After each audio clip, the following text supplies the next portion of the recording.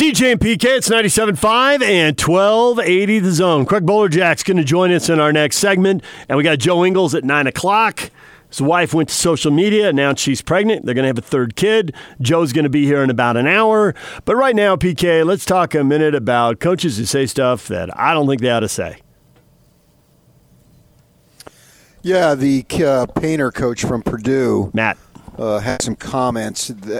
Matt Painter had some comments about Harms, the kid who transferred from Purdue to BYU. And I think Yak has some of them that we can actually listen to them. Yeah, so these are from 107.5 The Fan in Indianapolis on the Dan Dakich Show. So here's the first part, Matt Painter talking about Harms and his transfer specifically. Matt, are you concerned that these two kids transferred this late in their career? Are you concerned about your program at all and what you're doing within it? No, not at all. You know, I think when you look at the center position where Matt Harms was, like we tried to play Travion Williams and him together, and it didn't work. To his defense, he got hurt. He had 2 concussions. And so him leaving, and then, I don't know how things changed for him. Like that, and that's what I kind of look at it like. I try to take a step back and look at it from their perspective and like, okay, how did you better yourself? Are you going to go play against better competition in the league that you went to? No. When I look at the position and say, okay, it worked for Caleb Swanigan in that position. It worked for A.J. Hammonds in that position. It worked for Carl Landry in that position. It worked for Juwan Johnson. I mean, want me to keep going? It worked for Isaac Haas. Travion Williams is going to be a good player. So in reality, in the 50, and that's hard to be able to reel off that many names in 15 years of coaching in one position. And so, but in reality, Travion Williams beat him out. That's it. And Matt was starting at the beginning of the year. He had some injuries. I was really looking forward to him coming back and embracing, hey, I had 2 concussions. I was hurt. Let's fight here. Because that's what you do. You might have got your degree from Purdue, but you're not a Boilermaker if you walk out the door at the end and say, hey, I want to make the league. Well, guys who want to make the league work like Carson Edwards and Caleb Swanigan. I didn't see that from him. Did he work hard in practice? Sure. Did he work hard in games? Sure. Was he a good player for us? Yes. But if you take him and rank him against those guys I just mentioned, where would you rank him? And so Travion Williams beat him out, and then he wants to move on. Then that's his choice. He got his degree from here. Sure, he got a degree from here, but he's not a Boilermaker. Walk out the door. Please, no more questions for the student athletes. He got a degree, but whatever.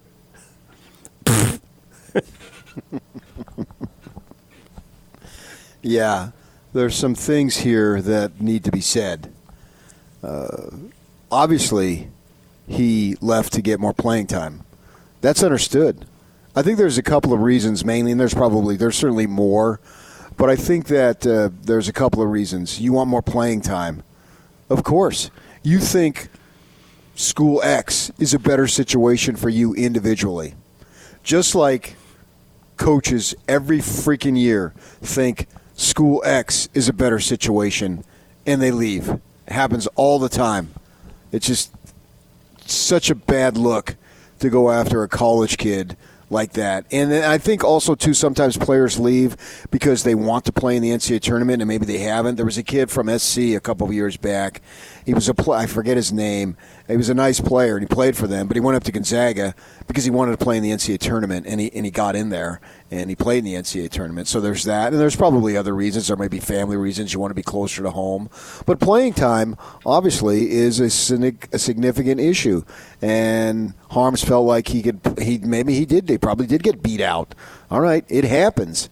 But I just think it's a really, really bad form to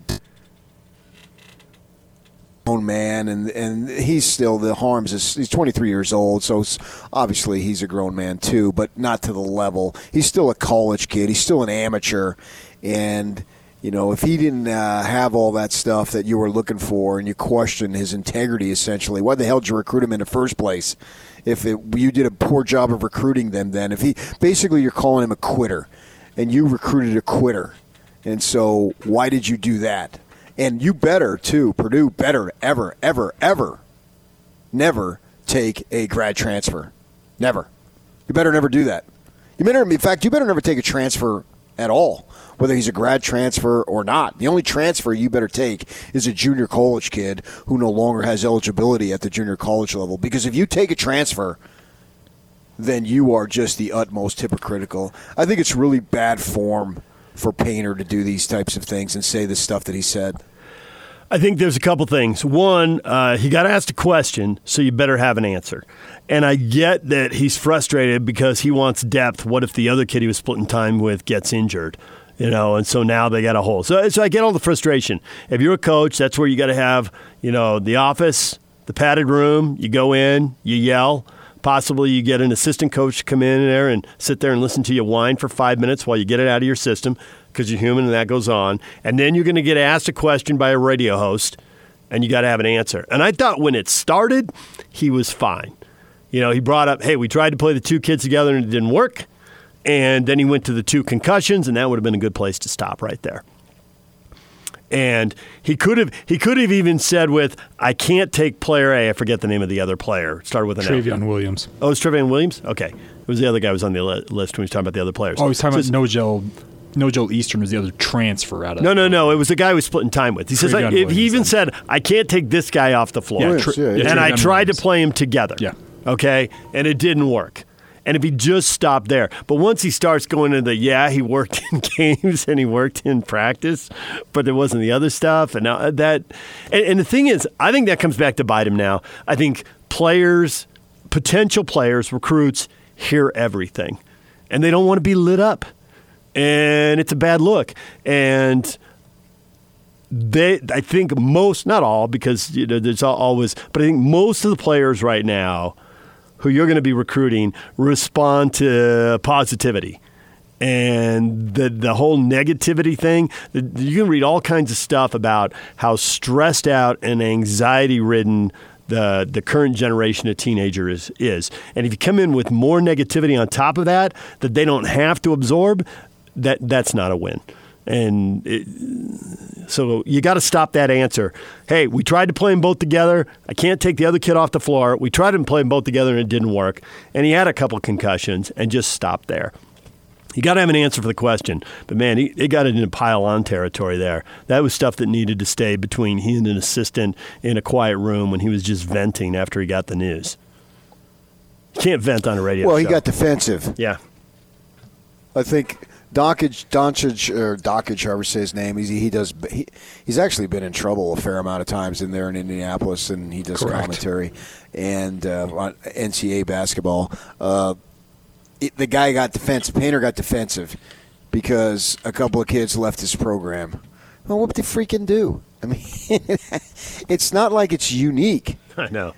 We can't pile on Krystkowiak for players leaving his program because he's had a fair amount of pro players leave his program because it's happening everywhere. Now, it's really impacted negatively Utah's program, but I can't pile on Larry because it's not like he's the only one. And boy, he must be so overbearing and must be so difficult to play for, blah, blah, blah, blah, blah. I mean, maybe he is, maybe he isn't, but nevertheless, there's literally hundreds of kids doing the same thing throughout the country. And so if I'm Purdue, it's just the nature of the world that we live in, particularly with this grad transfer rule that allows these kids to be immediately eligible. And he should be saying that, well, Harms, we're sorry to see him go, but he played by the rules, and he did the number one thing he was supposed to do here, and that is graduate. And Kyle talks about this all the time. The number one reason you're here on my football pro team is to get a degree. Even Jalen Johnson, who knew for years that he had professional ability, still managed to get a degree, and he got it in less than 4 years. Hats off to him. So Kyle will say that that's the number one reason why you come here is to get a degree. This is the sole, not the sole purpose, but the primary purpose. The football obviously is extremely important too, but you're supposed to get a degree. So this kid Harms gets his degree. So go on. Jerry Sloan used to say this when guys would leave, and you scratch your head, why did Shandon Anderson leave, and why did whomever leave? They would go to other places, and Jerry would always say, well, they're playing by the rules. And that's what they thought was best for them, so more power to them. Now, some of these players who left Jerry Sloan's lineup and rotation didn't turn out near as well because Jerry put you in the position to succeed. And so you left and you got your money, but you weren't nearly as productive. But Jerry would say, you play by the rules. Well, Harms, this is a kid playing by the rules, doing what he thinks is best.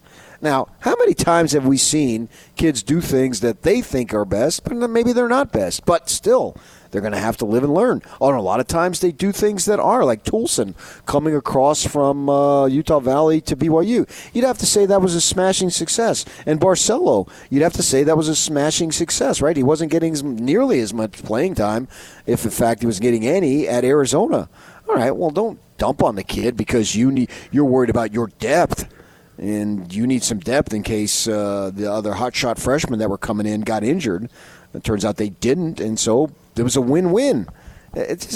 For coaches to say this, and I don't know that I've ever really heard this, and maybe we haven't paid attention because the kid wasn't coming to BYU, but I can't recall a kid dumping or a coach dumping on a player leaving like this, even though he may have felt it. Now, I've had conversations behind closed doors in coaches' offices about them talking about players leaving and how it really got under the skin, but that's exactly where it stayed with me inside the coach's office, and that's it. Yes, they get to be human. They get to be frustrated. Even if it's a second-string guy, it's depth, and every coach knows they need depth, and you got to work towards that because you're going to have injuries and you're going to have foul problems, so you better have depth. Guys are going to get sick. They're going to get hurt, and they're going to pick up that third foul in the first half. So you better have the depth. So I get why they're frustrated. I don't blame them at all, but man, that's going to get used against you in negative recruiting. That's going to get spread around. Don't do it. He shouldn't have done it. Right, yeah. From now on, for me, I'm going to root savagely against Purdue. In fact, for here on out, instead of Purdue, it's going to be Purdon't. You're really not going to pay attention to Purdue going forward unless they're excellent. And even then, you'll only pay attention late in the year because there's too many Jazz games and there's too many Aggie, Ute, Cougar, Wildcat. There are just too many games. You can't watch them all. Even you, and you watch a lot. You are wrong. You've underestimated. There is plenty of room in my heart for hate. You can loathe as many people as possible. You learned at the feet of the Jedi Master. Ma, come here and teach me how to hate these guys. Limited capacity to love, but endless capacity to hate in my heart. Oh, man. All right, DJ and PK, we got to take a break. When we come back, Craig Bolerjack, TV voice of the Utah Jazz. One other thing, since you bring up Kyle, though, some people hear this and think, and you're a Jersey guy, so you like the hard edge. The thing that Kyle has mastered, and he's not the only coach, coaches are getting better at this, and all young coaches should follow the guys who do this, is that you can be the tough guy and set the high bar and be demanding, but you have to be positive when you do it. If you think about it, Kyle and his staff, is not just Kyle, right? It's any assistant coach given, whatever area of the country as they break it up. They go in there and they're telling these guys, you're going to work really hard and you're going to have a chance to go to the NFL. And you're going to study real hard, and you're going to take a high class load because graduating, you are going to get a degree. You never know who's going to blow out a knee, mess up a shoulder, and not be able to play, right? Everybody in football is a snap away. You got to have a degree. But you're not only going to get a degree, you're going to do it in 3.5 years because that last semester, you're going to be getting ready for the NFL draft. And I've been coaching, Kyle can say, I've been coaching here for 20 plus years. I've seen all these guys. You're not going to school in the spring. So you better plan now, take summer classes, whatever you got to do, because you're going to get your degree in December. And think about, off the top of my head, we know at least 3 players did that, right? Because Tyler Huntley did, and Moss did, and Johnson did, right?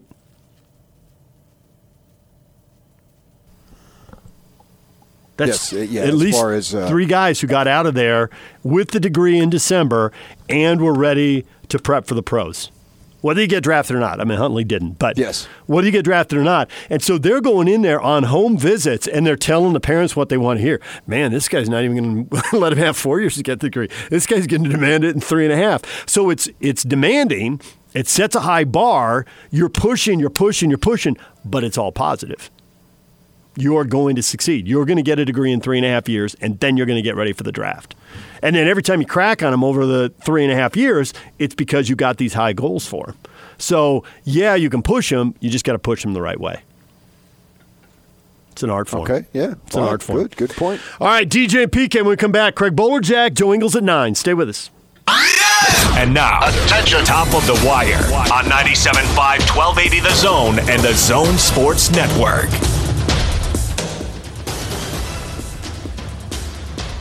NCAA announced yesterday it is extended indefinitely the deadline for college basketball players to withdraw from the NBA draft and retain their college eligibility amid the COVID-19 pandemic. Florida's Ron DeSantis becomes the second governor after Arizona's Doug Ducey to announce that his state is open to pro sports teams that want to resume activity. Washington Redskins rookie tight end Thaddeus Moss told reporters he's seeking to forge his own path in football and distance himself from his Hall of Fame father, Randy Moss. And the Division I Coordinating Council Committee extended its recruiting dead period through June 30th for college football programs. This dead period has taken away an evaluation period as well as an official visit window that allows rising senior prospects to take official visits in the spring. Top of the wire brought to you by Zero Res. A clean home is a healthy home, and Zero Res is cleaning carpets right now for just $25 per room. The lowest price is to help out as many people as possible. $25 per room. And it's available while space is available. Call Zero Res today for details and restrictions at 801-288-9376. Now let's get this party started. This is Hans Olsen and Scotty G on the Zone Sports Network. Kurt Heelan, Pro Basketball Talk at NBCSports.com. All right, we've asked your scale of 1 to 10, so you were a 6 into the first month of lockdown. Where are you at now? 8.5, maybe 9. Like, I can certainly draw up some frightening scenarios that just kind of blow the thing up, but at this point, there is a real motivation among players, among ownership and league staff to find a way to do this. Look, if Adam Silver learned one lesson from David Stern, it's don't make a decision until you have to make a decision. Yeah. Like, gather all the info you can, take all the time you can if you're in that spot. So that's why you're hearing now he's not going to make a decision for 2 to 4 weeks. I'd be surprised at this point if it's not happening, if there's not probably a bubble in Las Vegas and a bubble in Orlando, East and West, and then they go from there. Hans and Scotty, weekdays from 10 to 2 on 97.5, 1280 The Zone and the Zone Sports Network. DJ and PK, it's 97.5 at 1280 The Zone. We're joined now by Craig Bolerjack, TV voice of the Utah Jazz. He joins us on the Sprint Special Guest Line. Sprint makes it safe and easy to get what you need online. Visit Sprint.com for online services and local store availability. Bowler, good morning. Hello, DJ and Mr. PK. Hey. You know what? I got to be honest. Hearing that was the Doors coming back, right? Love Me 2 Time. Yes. Yeah, I don't know why that I could just see you with a guitar and just up there trying to do a little rock and roll on that song. I don't know why. It just kind of fits you. Did you see Val Kilmer in the movie? Thank you. Yeah. That was good. Yeah, I'm waiting to see whenever they release Top Gun Toe Maverick and see what his role is. I guess there was some, that movie kind of intrigued me back in the day. How long was it? 40 years ago, 35 years ago. But now they've been waiting almost 2 years to release it. So we'll see what happens in the summer if they do bring it out. I like Val Kilmer, by the way, in Tombstone as Doc Holliday. He was excellent. It's great part for him. I thought it was great. Bowler ESPN ran a list out of the top 5 NBA players of all time. Jordan, LeBron, Magic, Bill Russell, and Kareem. Any obvious mistakes there? Anybody you'd take out and replace with somebody else? Or is that good enough? Because this discussion is impossible.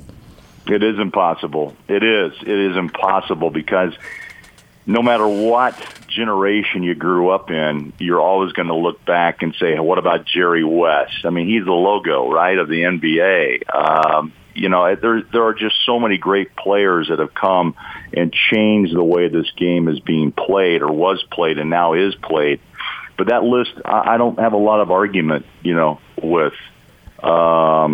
Wilt, unbelievable. Was Wilt? Yeah, Wilt, Kareem. Wilt, and then it was Russell and Kareem were the bigs. Jordan, LeBron, and Magic. So, the one you would think is Wilt Chamberlain, who would probably roll over with his name not in it. But again, Kareem has been very vocal in his own way about his the hierarchy of his play in this league and what it meant too for bigs and how it changed.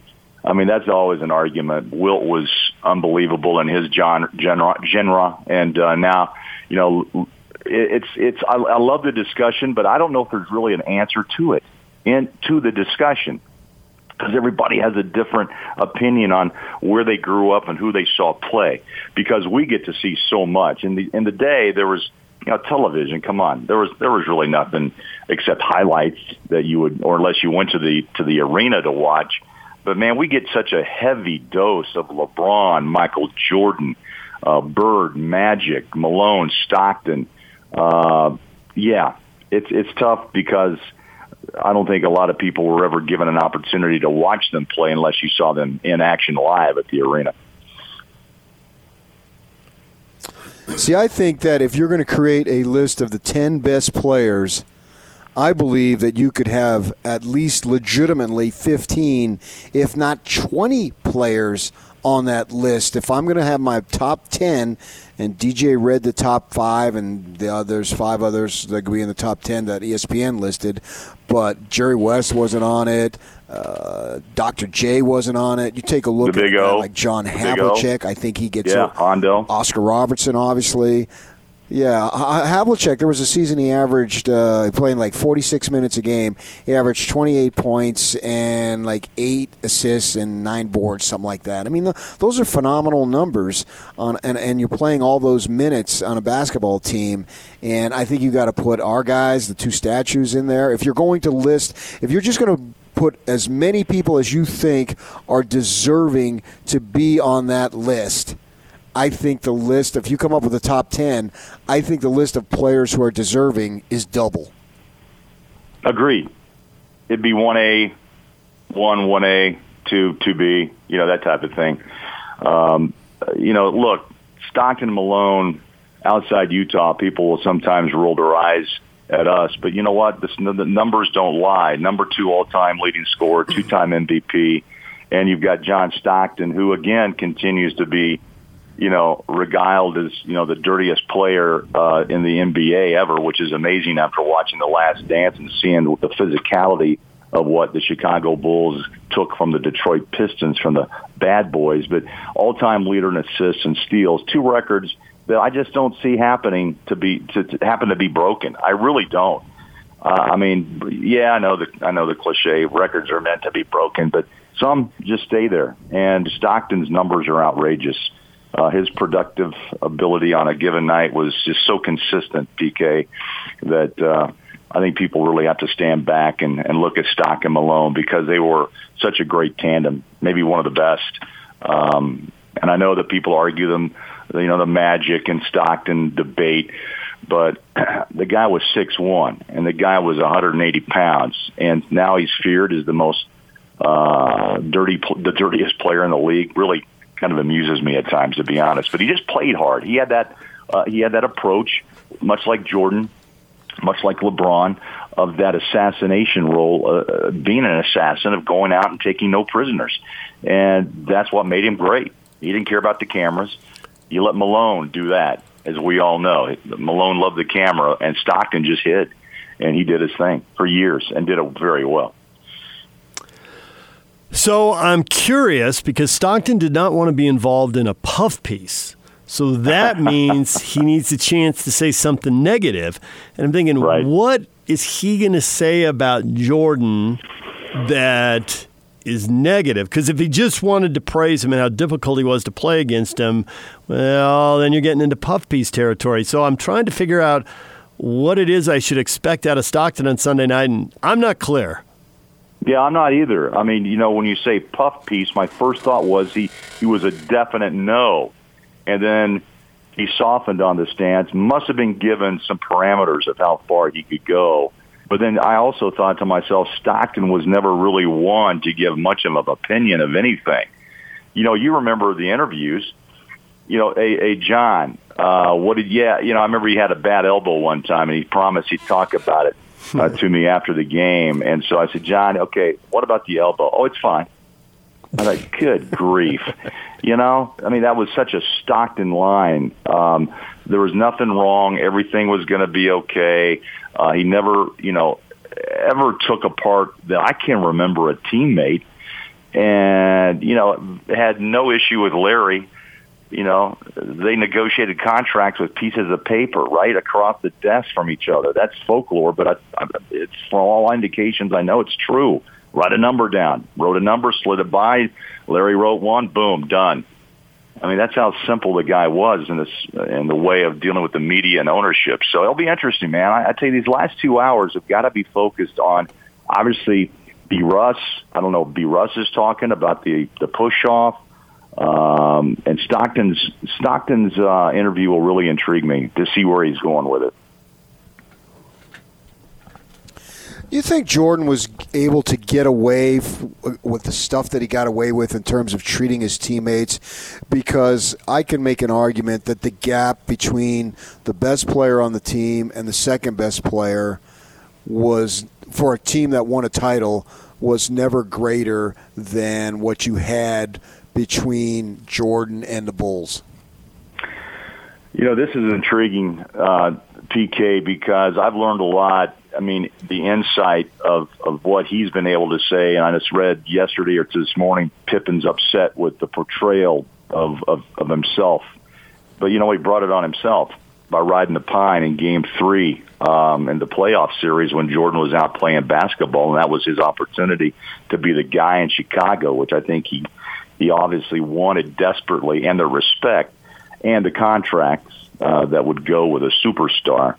He was his second-hand man. He was his little buddy, as everybody would say. And but as I watch it, Jordan was as aggressive, in your face as I could imagine. I guess I go back to my attendance at the Hall of Fame induction ceremony and just the brutality at times of his acceptance speech. Calling out players, calling out the guy that beat him in ninth grade on the junior varsity roster and made him stand up in the crowd. It was like, what? This ought to be a moment of praise, thanks, but it wasn't. It still was like, for him, some statement he had to make, and I thought it was like way out there. I was really surprised by it, and I think a lot of people were. But you find him trying, at least in his explanation, is to make everyone around him better. But leadership has two different ways of going about it. You can encourage them, like Pippen was shown as putting an arm around a guy and saying, hey, man, pick your ass up, let's go.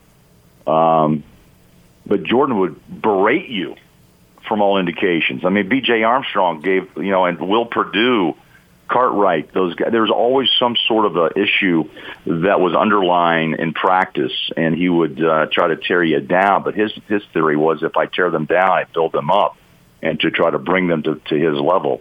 And PK, your point's well taken. Look, his level was unachievable because he was Jordan, right? So I think there had to be tons of frustration, and you're right, he willed that team to multiple championships, and we saw it personally with the Jazz in 97 and 98. It was a Jordan show in the end because he wanted it, and the teammates followed. How do you think the Jazz will be portrayed in this? Because, for Jazz fans, this is just ripping the scab off the wound, right? And pouring salt in it. And I've watched how the other four teams have been portrayed, and there's no way other to portray them than, as a team that wasn't good enough and lost to Jordan. I think that probably will be the end game in this story. That they had built together a great team, one of the most dynamic combinations in basketball. Jerry Sloan is the head coach. There has to be some story, too, of Jerry in this because of his relationship once coaching the Bulls and then being a Bull and having his jersey hung in the rafters as the original Bull. So there has to be some storyline there. about the toughness of this team and how it reflects in Jerry Sloan's personality. And PK, we all respect Jerry Sloan and the toughness he brought to the floor as a player and as a coach, and the expectations every night. It wasn't about analytics. It wasn't about stats. As he always told us, it's about heart. And I think this team had heart. And I hope they review the controversial calls, the Isley controversy, the push-off. Of course, Jordan came up with the steal, and what was an 8 or 9, 10-point lead evaporated quickly. Malone's incredible game in Chicago to bring it back to Salt Lake for Game 6. I hope they look at that as well. I hope they look at this team as a fighting team, as a team that was really near perfection. But again, I think in the end, DJ, as you just said, all the teams have been portrayed as being incredibly talented, but just not able to stop Michael Jordan. And I think the Jazz fans understand that. Did he get a little help from Dick Bavetta? I look back at highlights all the time of that game, and you know what? I see what everybody else sees, but someone else saw it the other way. And is that how Jordan rules? Maybe. You know, we have this issue in pro sports today. You know, I mean, it's always the gripe of fans of, you know, special treatment to all-stars or the superstars, and maybe really no difference than it was in 97 and 98. See, I think the most intriguing aspect here is Jordan, in order to win multiples, so not the first one, but the ones after that, he came up with concocted motivations. The Phoenix Suns, Jerry Krause like Dan Marley. So we're going to get real jacked to play Dan Marley. Dan Marley's a nice player, don't get me wrong. But the fact that you created an animosity with Dan Marley, I mean, it's ridiculous. You created an animosity with George Karl because he walked past you in a restaurant. You created an animosity because Gary Payton said that he could guard Jordan. So there was all these concocted motivations that he used. Beyond the first one you want to win, and you know it didn't matter who it was against. It so happened it was against the Lakers, and you know you got it, great. But the subsequent ones, it's like he created some fake motivation to get himself over the hump. So what's it going to be? Because I think that in order to win that sixth one, and actually I think that as I'm rambling a little bit, that's where I think Jerry Krause was genius by saying, we're done. We're done with you guys. That created the motivation for the sixth title. I believe the Jazz win the series if Krause says, oh, sure, everyone's going to come back. But the fact that he said, you're not coming back, that got them so fired up. You know what? We're going to go out and show you. And so maybe that was the motivation. It wasn't against anybody for the Jazz, but it was, we got to show Jerry Krause. And so by Krause doing that, gave Jordan, he knew how to push Jordan's buttons in a manner that maybe only Phil Jackson did, because I think that helped them get that thing because they wanted to prove Krause wrong so bad. That was his motivation. Yeah, no, PK, no argument there. I think Krause throughout this entire docuseries is the evil empire when it comes to motivating and Jordan being able to say, look, man, I'll do what I want. I mean, the little office that he had privately with his own security guards and, you know, flipping quarters to win money, and he wanted to own you. When we'll produce it, why do you want to come up here and play dollar blackjack? Because I want to own your money. I mean, it was all about finding ways to continue to build some sort of competitive nature in him. Was he bored? I kind of sometimes, he hinted sometimes that he was. What else was there to achieve? And what's amazing to me in this story is after the 3 titles, his father's death, and then the baseball that he tried with Chicago, and then to come back and actually three-peat again is beyond imagination of how you could restart the energy and, as you just said, the focus mentally to do it 3 more times. That to me is I don't know. You talk about, okay, to replicate, I can't imagine. Has he had an easy life financially? Yes, but I think he's been tortured many, many hours of his day just because of who he is and the way that he approaches life.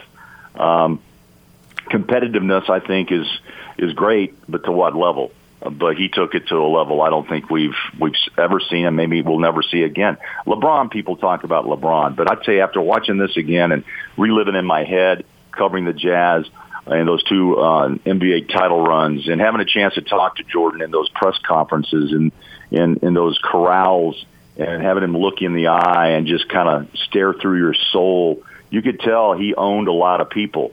He owned the media. He was brilliant with that. And it all comes into play in this equation of his greatness. And I'm, like you said, DJ, I'm excited to see how they portray the Jazz and how they portray them as fighters. And I would think that there ought to be a lot of respect because they fought this team hard. And Malone and Stockton did what they could, and Hornacek and the coaching of Jerry Sloan. And one of those two title runs, one of them should have been in the Jazz back pocket. It just didn't work out, sadly. Bowler, we appreciate the time as always. Thanks for joining us, and we will all watch Sunday night, and then we'll talk about it next week.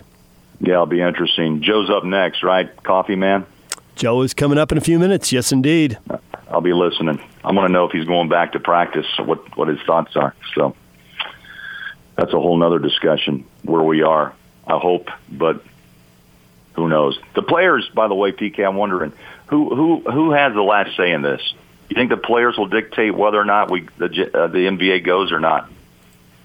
Yeah, I think that they would have a significant role, certainly. And I guess if you're going to have the last voice, I can see where you're going.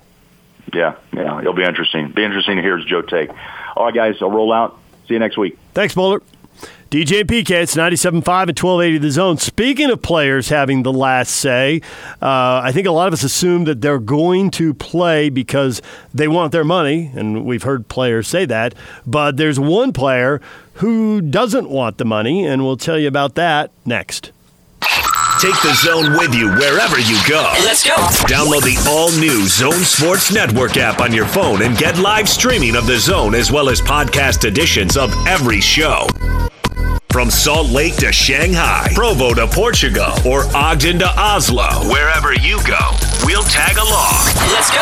Download the new Zone app by searching Zone Sports Network wherever you shop for apps. It's the Zone Sports Network app from 97.5 1280 The Zone and the Zone Sports Network.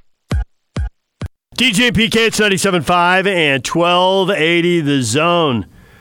ESPN with a story this morning. The Tampa Bay Rays ace Blake Snell says he will not play this season for a reduced salary, especially because the risk of contracting the coronavirus is, quote, just not worth it. He goes on to talk about the multiple pay cuts, the taxes. He also talks about risking his life, and he also talks about being worried about even if he survives coronavirus, the long-term damage to the body. So he's a former Cy Young Award winner, 121 games and had an ERA under 2 in the 2018 season. Didn't really have anything close to that in 2019.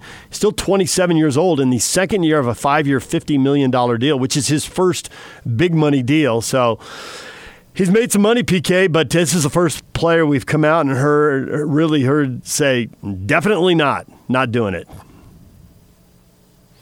Hey, this is a bad look. And I know you're on the side of safety and caution as much as possible. The reason why I say it's a bad look is I don't think you read all of the quotes. All the quotes get too into the money. They get too into the money. He should have just stuck to the health. Yes. If he stuck to the health, then I think we could all look and say health and safety. But he's willing to wager the health and safety if he gets 100% of his salary. I can take the time and read it. It's a short segment here with Joe coming up.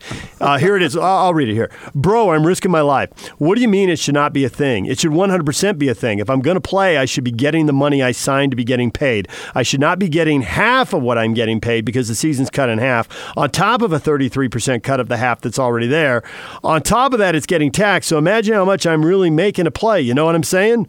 Too much about the money. If you're scared about the health, I think on some level we all get that. Some people will obviously put more weight on that than others. And if you want to walk away from the money, I think largely we'll all be like, really? You'll walk away from that money, huh? Because I think a lot of people won't. I think a lot of people will take the risk and go get the money. But to say that it's to spend that much time on the health and then say, Yeah, but for $7 million, I'd do it. I don't know. That kind of undermines the health angle. It does 100%. And in the world we're living in, people are suffering financially, man. People are getting fired. People are taking massive pay cuts and Furloughs. changing lifestyles, if not ruining lives because of this. Yeah. And you're out there looking greedy and money hungry. Yeah, give me a raise, and sure, I'll have no problem playing. It comes off as bad, man. Baseball, they need to get to their guys and say, shut up about the money. If you have safety issues, go to the top of the mountain and scream them as loud as you want. Right. Fine. That's your call. But once you introduce money, it comes off as bad, man. Yep. They need to get their guys in order and tell them to shut up about the money. If you've got safety problems, fine. That's your call. No, I'm not going to argue with him if he doesn't want to play because he believes it's for safety reasons and and he has interaction with his parents who are older and who knows what once you do safety. But the whole deal about when I read that this morning, I thought, oh my gosh, he needs to shut up about the money. 100% I'm on board. And you're right. I really am into the safety of all of this. And I don't discount at all what you just said. People are losing homes. People who are renting are living out of cars. I mean, this is happening over and over. Kids are being traumatized by this. People are losing relatives. People are losing friends. And even if you're healthy, you may not want to go through it. I saw a video. There's an NBC doctor who's been on TV advising people what to do, but he was on a flight to New Orleans, and 3 days later he came down sick. And they had video of him in the hospital, and he's in his 40s and healthy, and he ought to survive it, but he looks miserable. So if all of that weighs on you, and if you've got somebody in your life who's at risk because they've, had asthma or diabetes or whatever, and so even if you're healthy, you're worried about them, that's all fine. But I do it for $7 million, but I don't want to do it for half of that and then losing a third of that and then a taxed. Just don't do it for the health reasons. And again, it's too much to explain. It's like the Purdue basketball coach. I was with him for the first two thoughts, and then he went over the edge. And here, I get it at the start what Blake Snell is saying, but then once he just starts breaking down all the money, you're like, well, then it's not really about the safety; it's about the money. All right, DJ and PK. When we come back, Joe Ingles, his wife, on social media announcing they're expecting another kid. We'll talk with him about that coming up. Stay with us.